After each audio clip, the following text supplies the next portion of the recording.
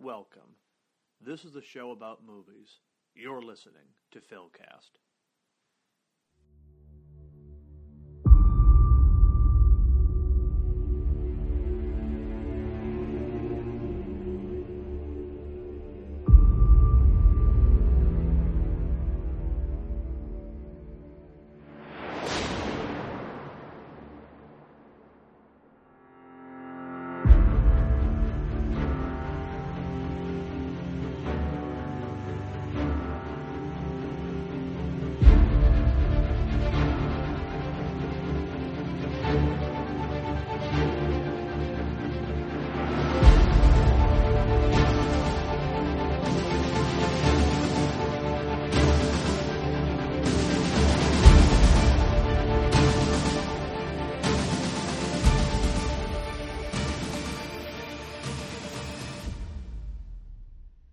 Hello, everybody, and welcome back to Philcast. As always, I am your host, Phil Walsh.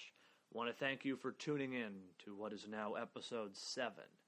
Wow, episode 7 of this ongoing series dedicated to the movies, the good, the bad, everything in between. I like to talk about it all on this show, but especially movies I am passionate about seeing, movies that connect with me, movies that resonate on an emotional, spiritual, psychological level, movies that speak to the human condition, and movies that can be enjoyed and relatable, even if they are all fantastical or otherworldly in some cases, but are grounded in emotion and in a reality which we all can relate to and understand. Those are the movies that I am passionate about seeing. Those are the movies I enjoy talking about with you. It's been what I've made the focus of this show. And today I want to talk to you about a movie that I recently discovered perusing Netflix one evening. And the movie is called Let Me In. Now, I am not a usual fan of vampire movies, and it's not that I don't enjoy them. It's just that many, not all, but many of them are repetitive, derivative, and boring. Dracula, the original with Bela Lugosi, is still, in my humble opinion, the definitive gothic live-action vampire film. And Nosferatu is the greatest silent film ever made and the greatest vampire story brought to film. Now, vampire movies are difficult because they follow a usual trope or story pattern. Rare do these movies break out of the mold and transcend the genre, and it's even rarer that these movies leave me with some emotional resonance or impact after I've seen them. Now, as I said, recently I was perusing Netflix one evening and I stumbled upon a film from 2010 made by one of my all-time favorite filmmakers, Matt Reeves, who just so happens to have made a movie recently which is making quite a buzz. You have heard me mention it a time or two on this show before. Of course, the movie I'm speaking about is The Batman. And this movie, Let Me In, features many of Matt Reeves' fellow collaborators. Greg Fraser as a cinematographer and Michael Giacchino for the musical composition, and both, as always, play to their strengths and really help deliver another masterpiece. But in any event, I had heard of this movie, Let Me In, before, and had sort of briefly seen the title and synopsis in passing, but had never looked much further. And I'm sad, and I'm sorry to say, I missed this movie when it came out 12 years ago. And not only is this a vampire movie with a pulse, but this is more than a vampire movie. It's a beautiful coming-of-age horror romance story that just so happens to be about a boy and a girl, and the boy is falling in love with the vampire. I mean, it's classic boy meets girl, just with the vampire setting. Now, the movie is a remake of the Swedish film Let the Right One In, and that was released in 2008, which in turn is based on the book of the same name. Now, Now, in this remake, Reeves manages to honor the tenor of the original work while offering something that is both new and exciting to the piece. And that is the exploration of evil. And really at the core of this story is a clearer contrast to the traditional lines of good versus evil. This is not a story of a vampire stalking the English countryside. This is not a story of a vampire high school romance. This is a story about survival. It is a story of acceptance. It is a story of friendship. It is a story of loss and gain, a story of isolation and acceptance and trying to find and understand one's place in the world. It's a beautiful, tender story, as I said, of boy meets girl.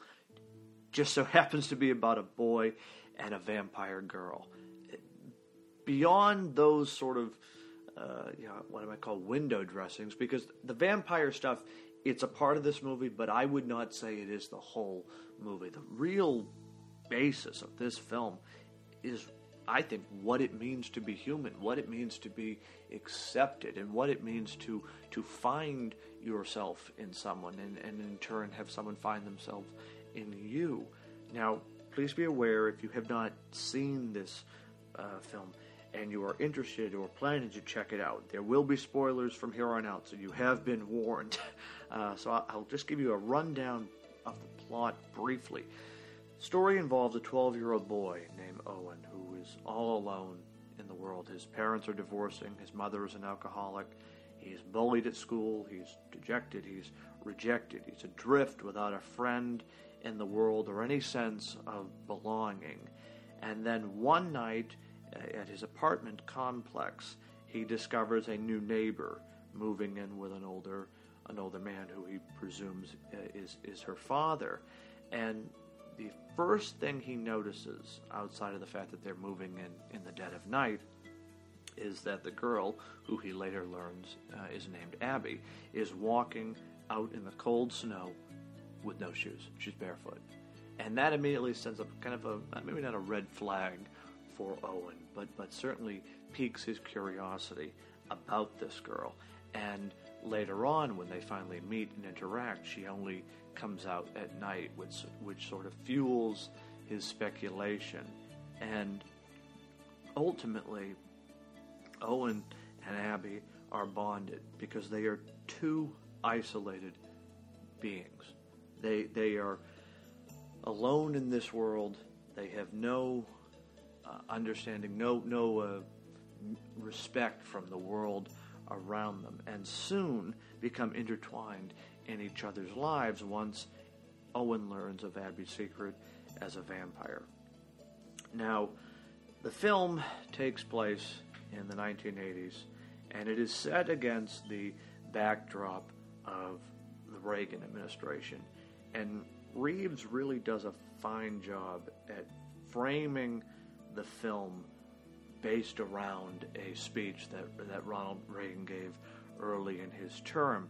And he pulls quotes from the speech delivered by the president where he's lambasting the Soviet Union as an evil empire. Now, politics aside, Reeves is able to frame the movie around this basis of Reagan's quotes on evil. Evil as a force which exists outside of the United States. Evil as a force which can be stopped by good and the pure of heart.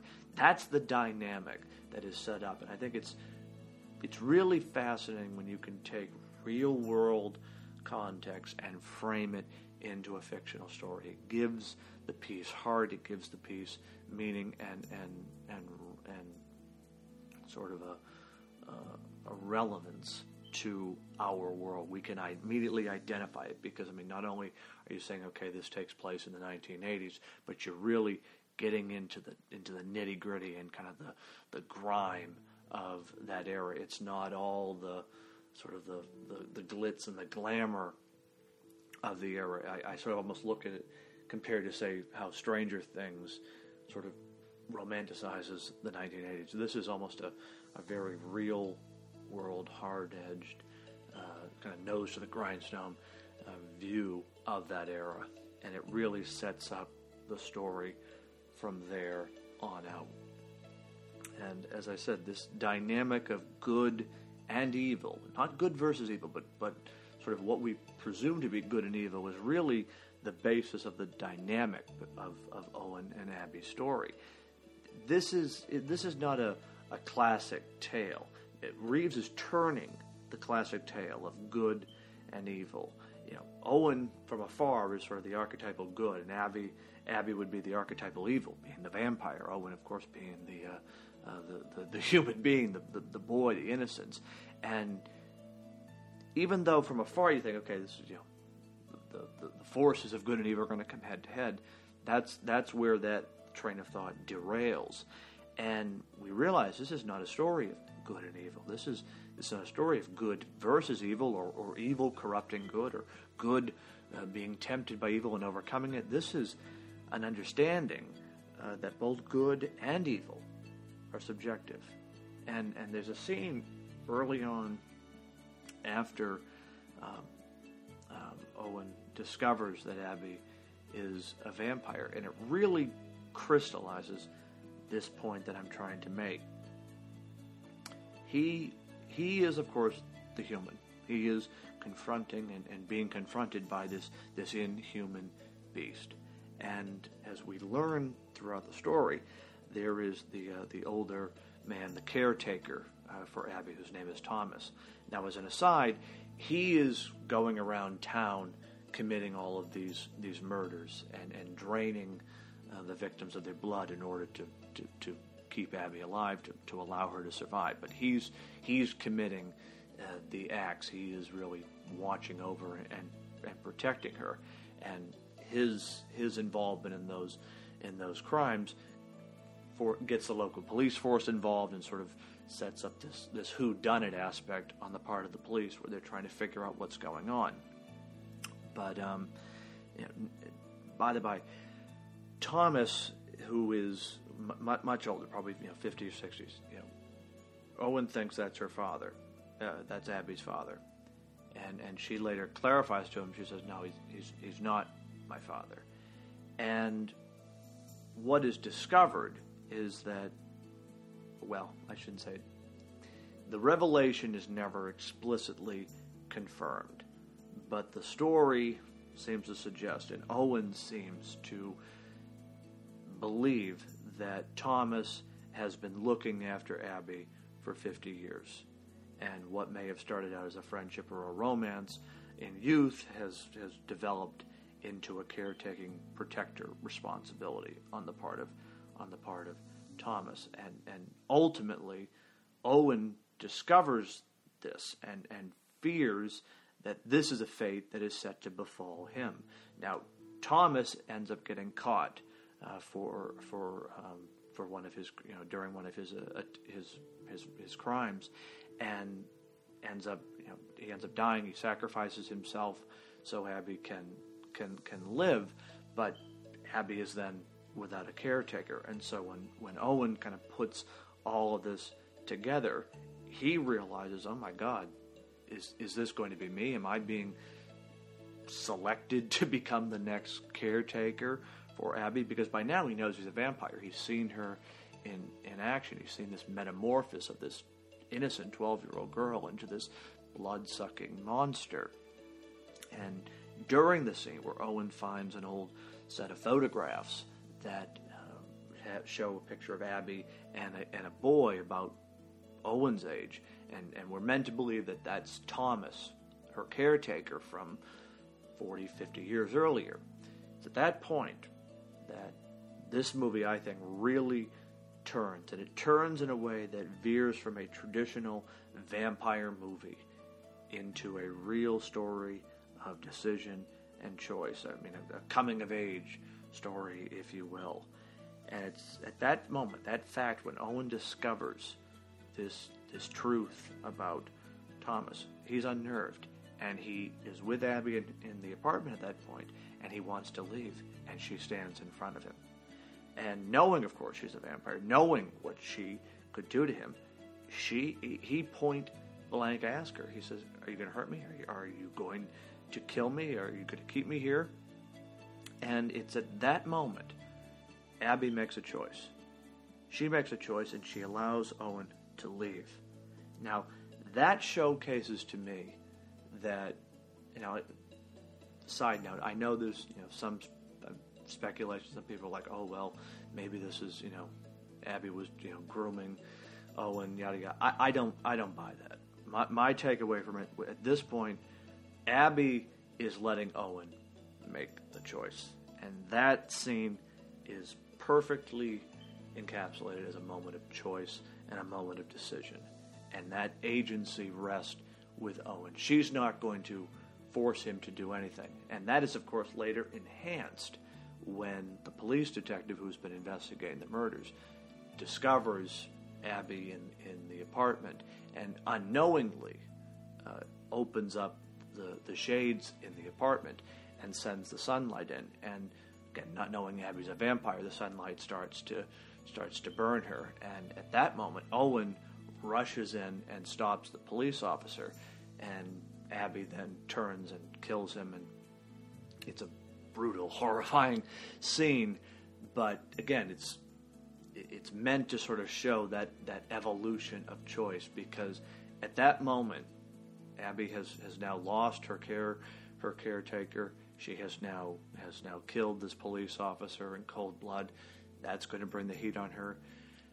She makes the choice at that point to leave and to leave Owen, and he, of course, is devastated by that choice. But it illustrates, and I think it shows, that this is someone who truly cares for this individual. She's not trying to force him into this life. She's willing to walk away. Owen, of course, is devastated by this and hurt and sad because he has lost this friend. Even though she is a vampire, even though she is inhuman, he develops a connection with her which is very human. It is very real. They bond as friends. They develop more than a friendship. It becomes a romance. And again, even though it's boy meets vampire, that's all window dressing. It's all to the side. You're buying into the story of these two people who are truly isolated, truly alone in the world, and are just seeking belonging and acceptance. And ultimately, they find it in one another. And later on, when Owen is being bullied by some kids at school, and Abby has made the decision to leave. She's already left the apartment building. Owen gets attacked and quite likely could die. And it's at that moment that Abby returns, and she saves Owen, and she kills all the bullies, and sort of, again, presents the situation where she comes to his rescue and saves him. And then he has to make a choice. And he makes a choice to then run away with her. And when you look at sort of the situation in his own life, his parents are divorcing. His mother is an alcoholic and unattentive to him. His father is disengaged. He has no friends in the world. He truly is adrift. He's alone. The only person that has shown him any compassion, any acceptance, any friendship, any love is this girl who happens to be a vampire. And it's at that moment that I think their bond truly cements. And even though the movie ends on an ambiguous note, I came away from it that this is a choice. They both have made their decisions, and it's really on a basis of acceptance and finding someone and finding in someone a reason to go on, a reason to live. And I mean, damn it, if that isn't beautiful filmmaking and storytelling, I don't know what is. Because when I finish this film, and I've seen it now 3 times, and that kind of just, as an aside, gives you my thoughts. If I've watched the movie now 3 times already, and I'm sure I'll watch it again in the future, it really stays with you. It really hits those emotional chords. And like I said, the vampire stuff is all to the side. I mean, yes, that's a part of it, the horror elements, but it's really about this struggle, this desire for identity. And the fact that we're taking the ideas and themes of good and evil and contorting them and flipping them and inverting them, that's what makes it all the more powerful. That's what makes it all the more special. And what gives this story such a beat and such a forward momentum, I mean, it stays with you. And I mean, I can't say enough good things about this film. It's what I want out of a vampire movie, not your usual coffins and moats and castles and whatnot. I mean, this is a real story about heart, and it is about the human condition. This idea that we all want to be accepted, we all want to be a part of something, we all want to be discovered and ultimately loved. And even though this is, on its face, a bizarre occurrence, a boy falling in love with a vampire falling in love with a boy, it's really about this journey that two individuals go on and how they discover more about themselves through one another and then build on each other's strengths and weaknesses and I think ultimately become better people / vampires because of it anymore, because his parents didn't want him.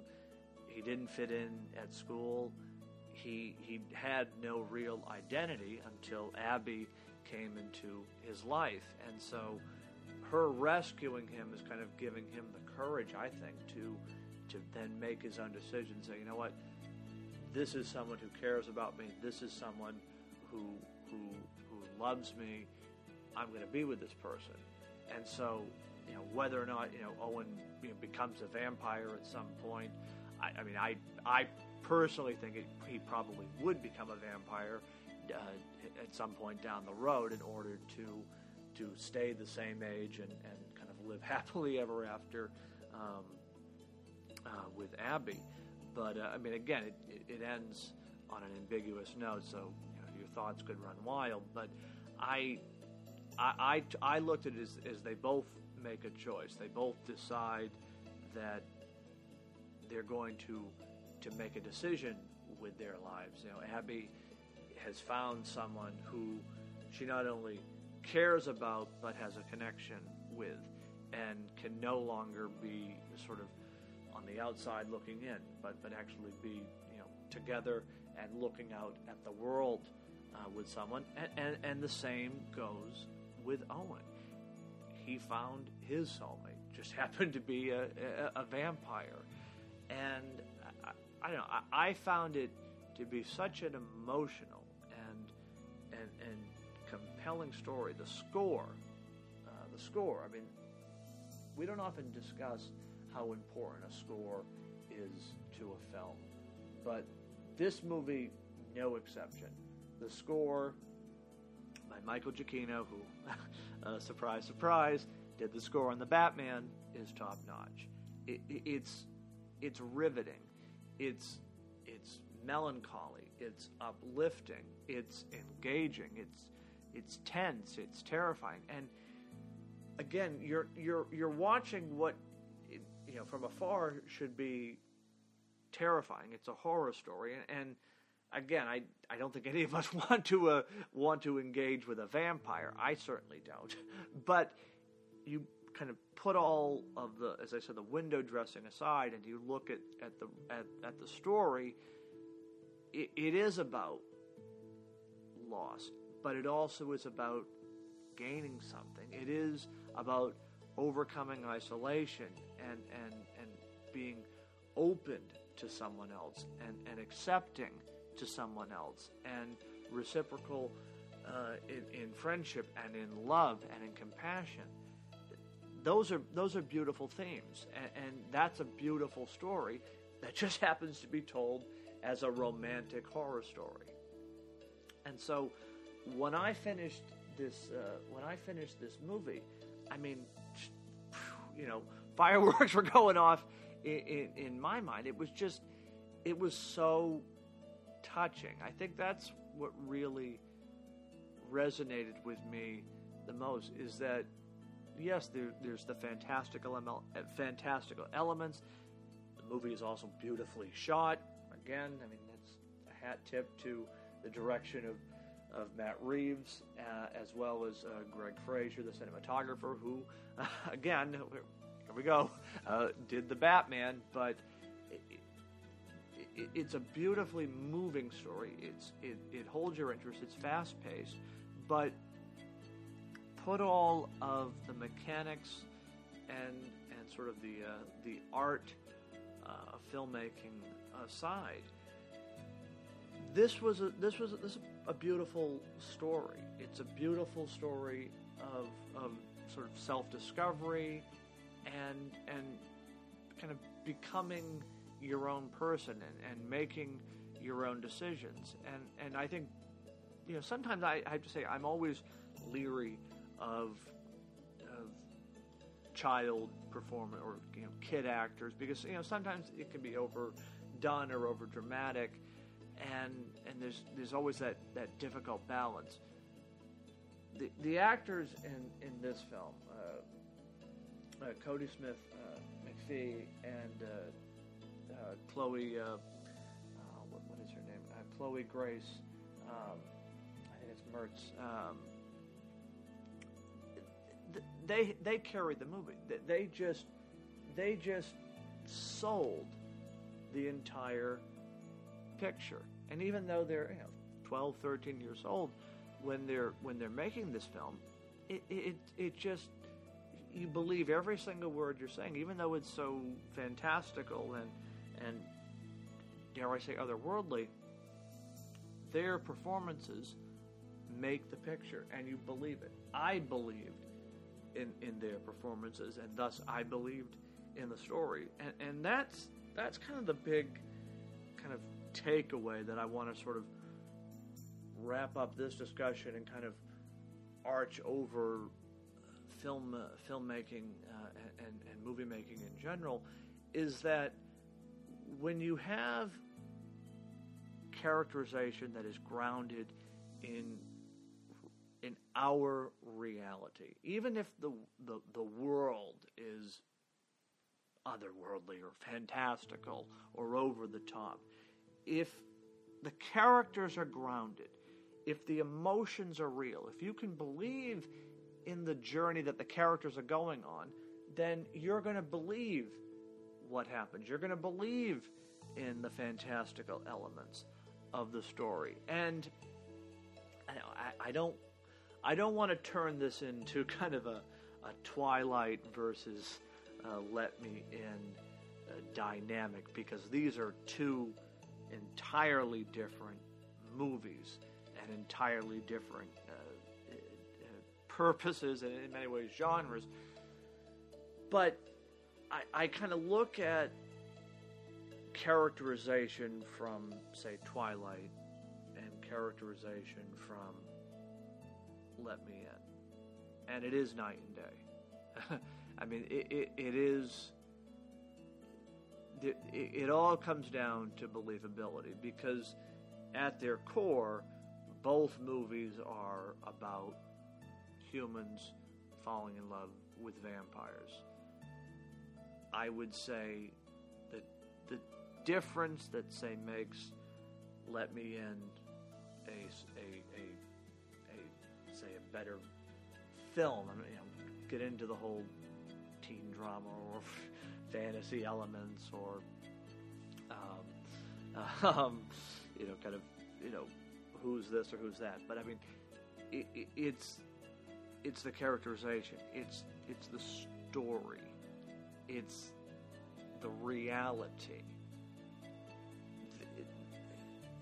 There's never a moment in, say, Twilight, and yes, I confess I have seen the Twilight films.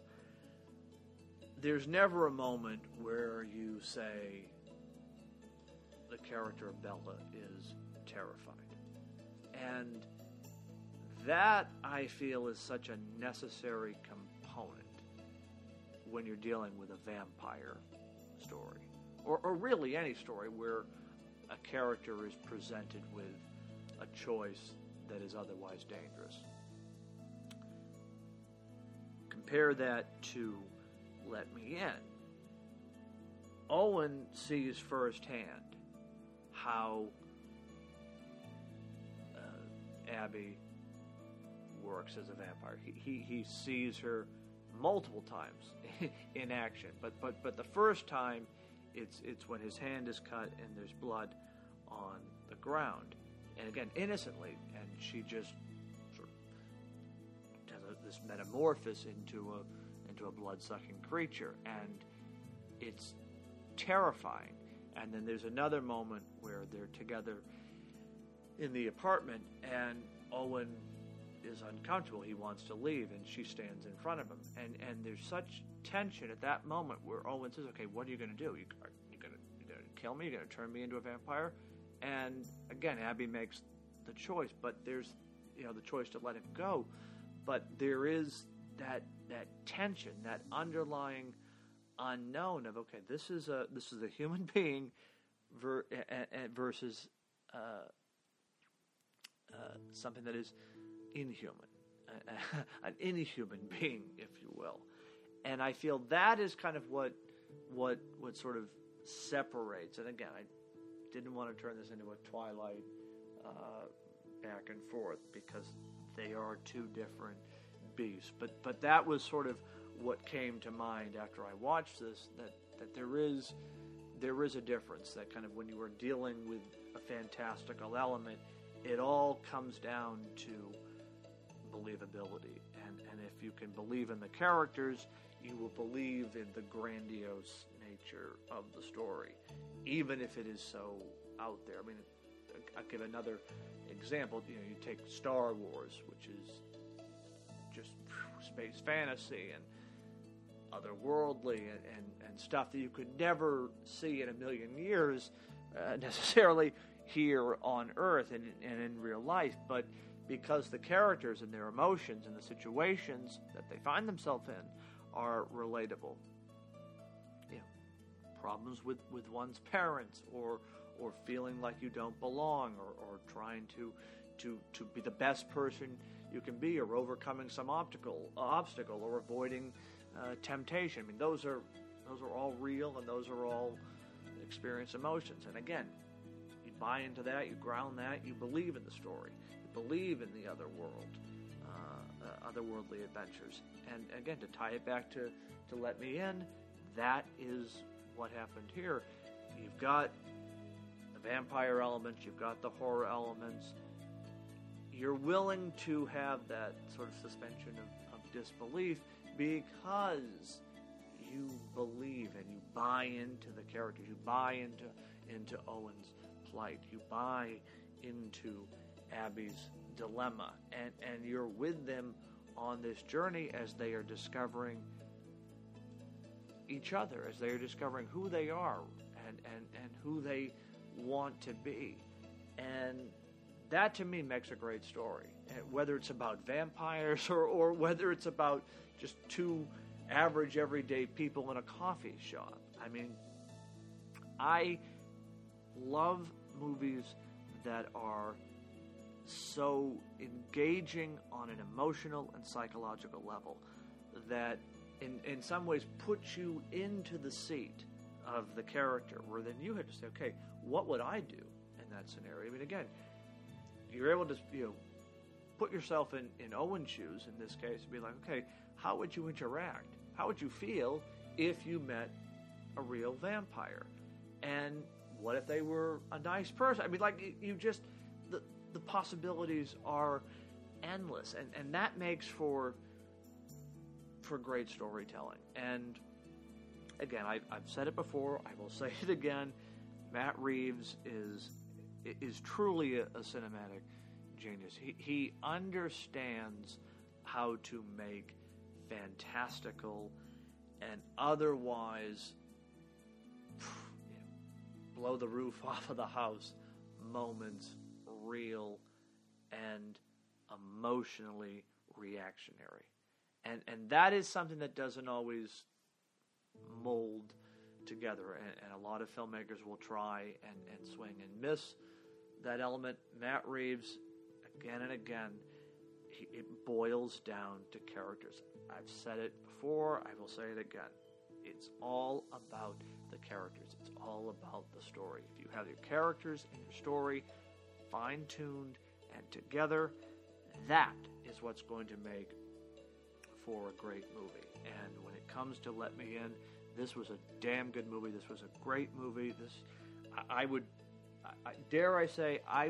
put this movie in a top 10 ranking. I really would, because it was so powerful. I mean, like I said, I felt terrified and overjoyed and emotional all at once. I mean, it hit all those different beats. And to me, when a movie can do that, and then when a movie can stay with you and linger and you percolate on the thoughts and themes. I mean, sometimes it can be a bad movie that'll stay with you, and you think, oh my God, what did I just watch? And you can't help but sort of dissect how awful it is. Not the case though with Let Me In. This was a movie that I've seen it 3 times. I'm sure I will watch it again in the future. Try to recommend it to anybody who hasn't seen it, because there is something very personal and human about this movie. It speaks to that human condition, which is the desire for all of us to sort of break free of loneliness, to find attachment, and even though we may feel lost in the moment, know that there is someone else out there, know that we can be part of something bigger than ourselves. All right, there is that. I have spoken my piece today on the movie Let Me In.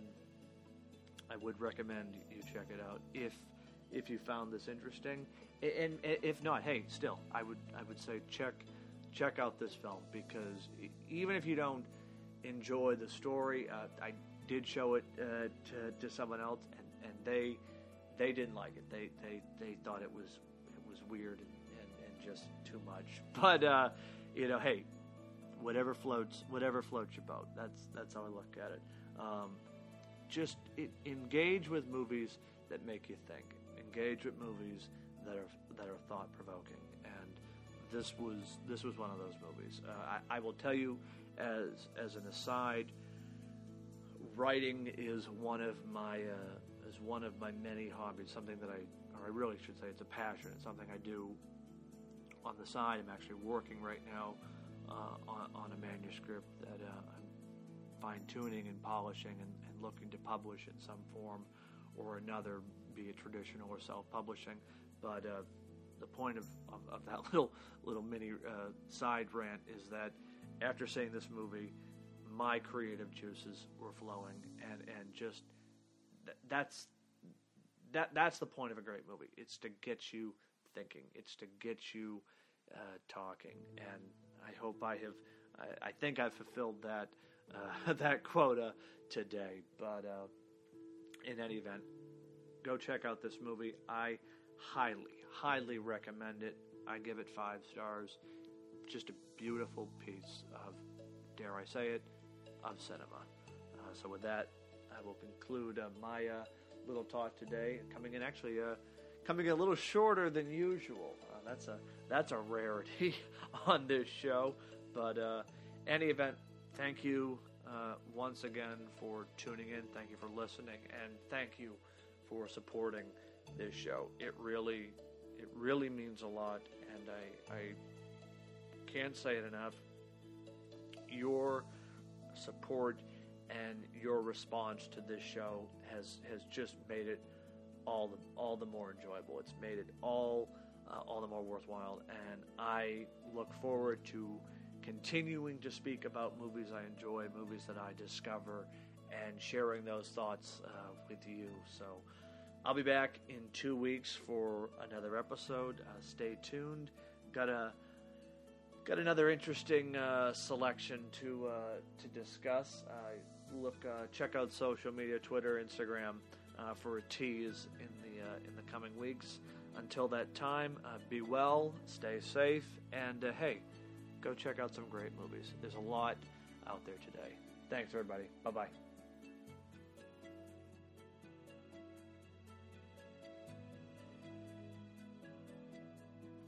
Thank you for listening to Philcast. Follow Philcast along on social media at Philcast Movies on Twitter and Instagram.